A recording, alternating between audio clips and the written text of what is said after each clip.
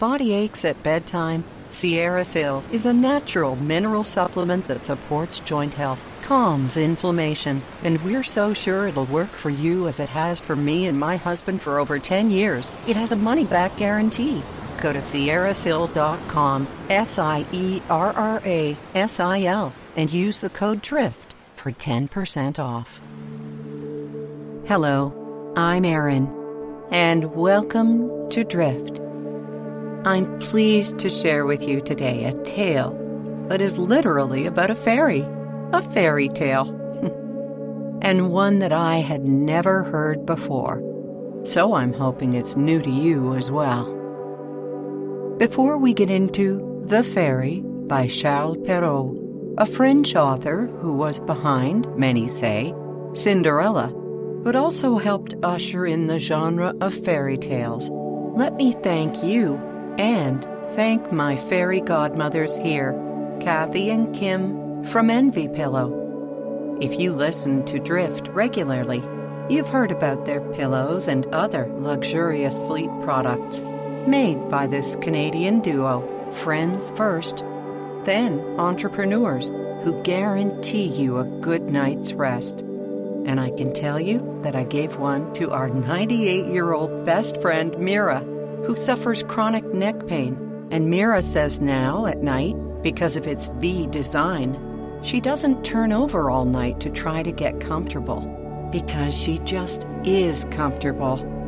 But don't take my or even our friend Mira's word for it. Learn more in the morning at Envy Pillow. That's ENVYpillow.com, where you'll get 10% off simply for using the promo code DRIFT and sleep with the best. Okay, let's get in a place of deep relaxation together. And just like life, it starts with a breath. Just a nice slow inhale and exhale. Now let's do it again. Counting 4 on the inhale. 1, 2, 3, 4. And a nice slow 6 on the exhale. 1, 2, 3, 4, 5, 6. Good. Let's focus on the body for a moment. Starting down at your feet, just let them feel heavy. On your sofa, in your chair, on the floor, in your bed, where your whole body is sinking into your mattress. Let your legs feel like wet, weighted logs. Make sure you're not holding anything in your hips or belly, and that your shoulders and neck are completely relaxed. No more holding up that busy head of yours. As your arms feel comfortable while you rest, let's move to your face. Let your eyebrows drop. Your eyelids feel heavy. Your mouth and jaw completely relaxed. And finally, with one more breath in, let's exhale together now and think these words. I am safe. I am loved. I am at peace. And if you're ready, let's drift. This story, The Fairy by Charles Perrault, begins, as so many do, with the words, once upon a time, there was a widow who had 2 daughters. The eldest was so much like her in the face and humor that whoever looked upon the daughter saw the mother, for they were both so disagreeable and so proud that there was no living with them. Perhaps that is why the woman was a widow and still alone? Who knows? Now, as for the second daughter, the youngest, well, Emily was the very picture of her father, both courteous and sweet-tempered, and was, without a doubt, one of the most beautiful girls you could ever imagine. It's human nature, one guesses, to love their own likeness. and the mother in this story was no different. She even doted on her eldest daughter. And while it would have been kinder had she just accepted the lovely younger daughter as she was, the girl was not that fortunate, for her mother had an awful temper and an aversion for the youngest. She made her eat in the kitchen and work continually, from sun up till long after the sun went down, day in and day out. Among the many difficult chores thrust upon her, this poor child was forced twice a day to trek to the fountain that was more than 1.5 miles from their house. Once she had drawn the water, the girl then had to bring home a huge pitcher full of it. Emily would tread carefully, but not slowly, for taking too long would mean more punishment from her awful mother. One day, as she was at this fountain, there came to her a poor woman who begged her to let her drink from the pitcher, for she was so thirsty, and the day was hot, and she felt that she could not live much longer without help from the young woman. "Of course you may, with all my heart," said this pretty maid, and rinsing the pitcher, she took up some water from the clearest place of the fountain and gave it to her, holding up the pitcher all the while, so that it would be easier for her to drink. The good woman, having quenched her thirst, said to the girl, "You are so good and so mannerly, so sweet and kind and beautiful. I cannot help giving you a gift." You see, this poor country woman, it turns out, was a fairy. She had taken on this other form in order to see just how far the civility and good manners would go. Emily protested, saying that she was only being kind, as she hoped that others would towards her. But the woman would have none of it, and repeated, "I will give you a gift, that at every word you speak, there shall come out of your mouth either a flower or a jewel." The girl nodded sweetly and waved goodbye with a bewildered smile, not quite believing what the simple woman in the woods had said to her. When at long last she wearily arrived home, pitcher full and missing not a drop, her mother met her at the door. "Where have you been, you useless thing? Lying under a tree in the sun, I'm sure?"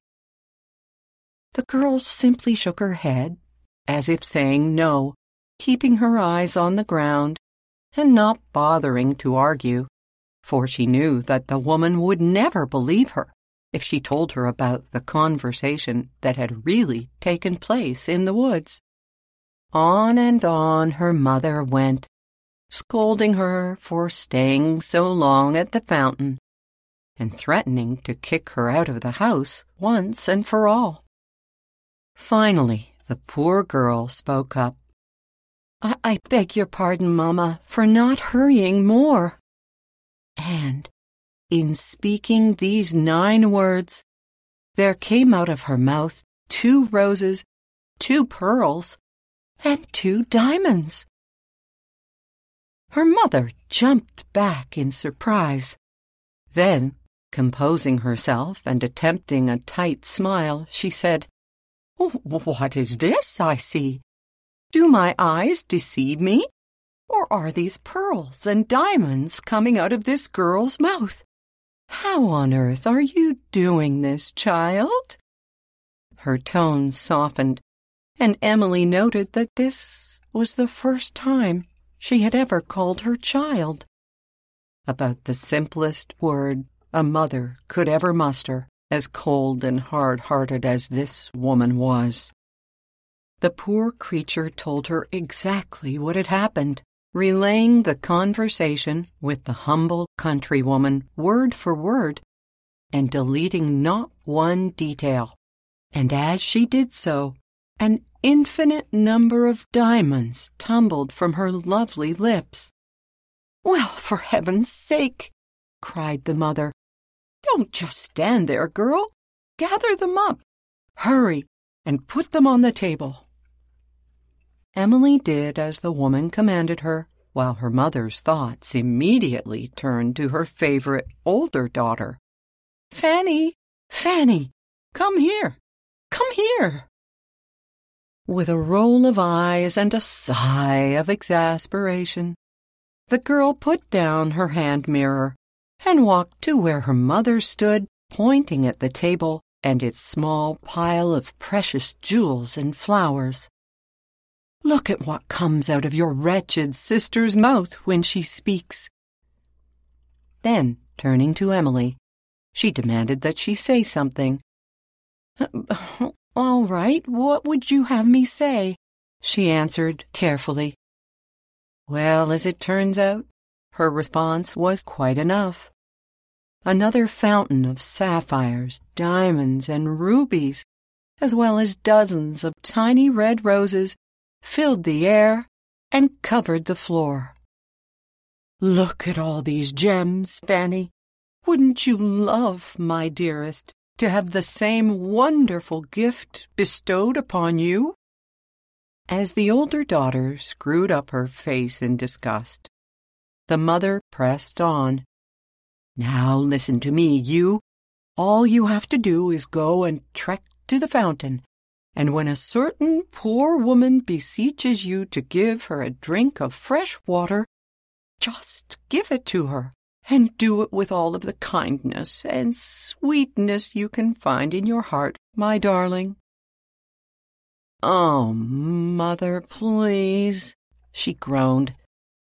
"As if I would be caught dead going to gather water like some miserable peasant," and she pointed at her sister. The mother got unusually stern with her spoiled older daughter, grasping her dress collar lapels and pulling her face close so that her daughter was actually frightened by this uncharacteristic display of anger towards her from the mother who had idolized her since birth. "You shall," said the mother in a low rumble, "and do not let another minute pass. Do you hear me? Off you go, now." So away she went, taking with her the best silver tankard in the house. She grumbled and kicked at the pebbles in her path for the entire 1.5 miles. When at long last, to her anyway, she arrived at the fountain, she sat down on a smooth rock, fixed her hair, caught her breath, and looked around her. Within moments, a stately figure emerged from the thick bush, but unlike the description of the woman who had visited her younger sister, this person was a lady most gloriously dressed. However, the dissimilarity ended there, for just as had been predicted, the woman approached the girl and asked for a drink of cold, fresh water. Now this was, as you probably suspect, the very same fairy who appeared to her sister, but had now taken the air and dress of a princess. Why? Well, she wanted to see just how far this girl's rudeness would go. "Am I supposed to come to you?" said the proud daughter. "To serve you with water? Is that what you expect? I suppose the silver tankard was brought purely for your ladyship, was it? Very well, then. You may drink out of it, if it suits your fancy." And with that, she filled the tankard and shoved it towards the well-dressed woman, spilling half its contents as she did. Answered the fairy, sizing her up. "You're not exactly the most compassionate person, are you?" Fanny raised one eyebrow at her, in disbelief that she might say such a thing, true or not. The woman continued, but without showing even a trace of anger. "Well, then, since you have so little breeding and are clearly and thoroughly unpleasant, I will give you a gift. From now on, every word you speak—" "Yes," said the girl, "there will come from your mouth a snake or a toad." The girl shot her a look that would have killed her had she been able, and with that she turned on her heel and stomped back towards her house, empty pitcher swinging at her side. For she was not bringing home water for the household. That was her sister's job, not hers, and she could very well do it later. Soon enough, her mother, who had been watching out for her since the moment her older daughter left, spotted her huffing and storming towards the house, and she cried out from the front door, "Well, daughter?" "She was awful, mother," answered the haughty, huffy daughter, and as she spoke, sure enough, 2 vipers and 2 toads came flying out of her mouth. "Oh, mercy!" cried the mother. "What horror is this now?" As her look-alike daughter cried and raged silently and pounded her fists on the dining-room table, her mother seethed. "I know exactly who is responsible for this. It is that wretch of a sister of yours who has made this all happen. But don't worry, my darling. She shall pay for it." The woman stormed off in a huge fit of rage to exact her revenge on the poor child, who, hearing her heavy footsteps coming, fled the house as fast as her feet could carry her, and went to hide in the forest near the house. It was there that she huddled for hours and hours near a quiet path in the woods. Quiet, that is, until she heard the sound of a horse's hoofs. Peering up over her crossed arms, which she had folded over her knees as she wept, she saw a startling sight. It was the king's son. He was returning from hunting, and seeing her sitting as still as could be, he pulled his shining horse to a stop. Noting her gentle beauty and seeing her tears, he asked her why she cried. "Alas, sir," she sniffed, "my mamma has chased me out of the house." The king's son, who saw 5 or 6 pearls and as many diamonds come out of her mouth as she spoke, was astonished, and seized with curiosity as to what was happening and why she had been turned away. Standing up tall and wiping her eyes with her apron, she then told him her whole story, even going as far back as her upbringing. She left out no detail, from her beginnings to her visitation by a poor woman in the woods who bestowed upon her this incredible gift. She went on to tell him that her wicked mother then forced her sister to go back and try to do the same, but with disastrous and disgusting results. As Emily spilled out her heart to him, along with a cascade of jewels and flowers, she did so without a hint of shyness or shame. The king's son found himself not pitying her, but admiring her strength and immense kindness. He fell in love with her almost immediately, and, taking into account how such a gift was worth any dowry or position in society that any other woman might offer, the handsome young man fell down upon one knee and asked her if she would be his wife and come to live with him at the palace. Emily shook her head in surprise. Was this really happening? And realizing that for her, this meant she would no longer have to live under the cruel and unfair rule of her despicable mother and sister, the girl asked him if he would treat her with kindness. He vowed that he would, and then she inquired that if the gift that had been bestowed upon her should ever vanish, would he love her still?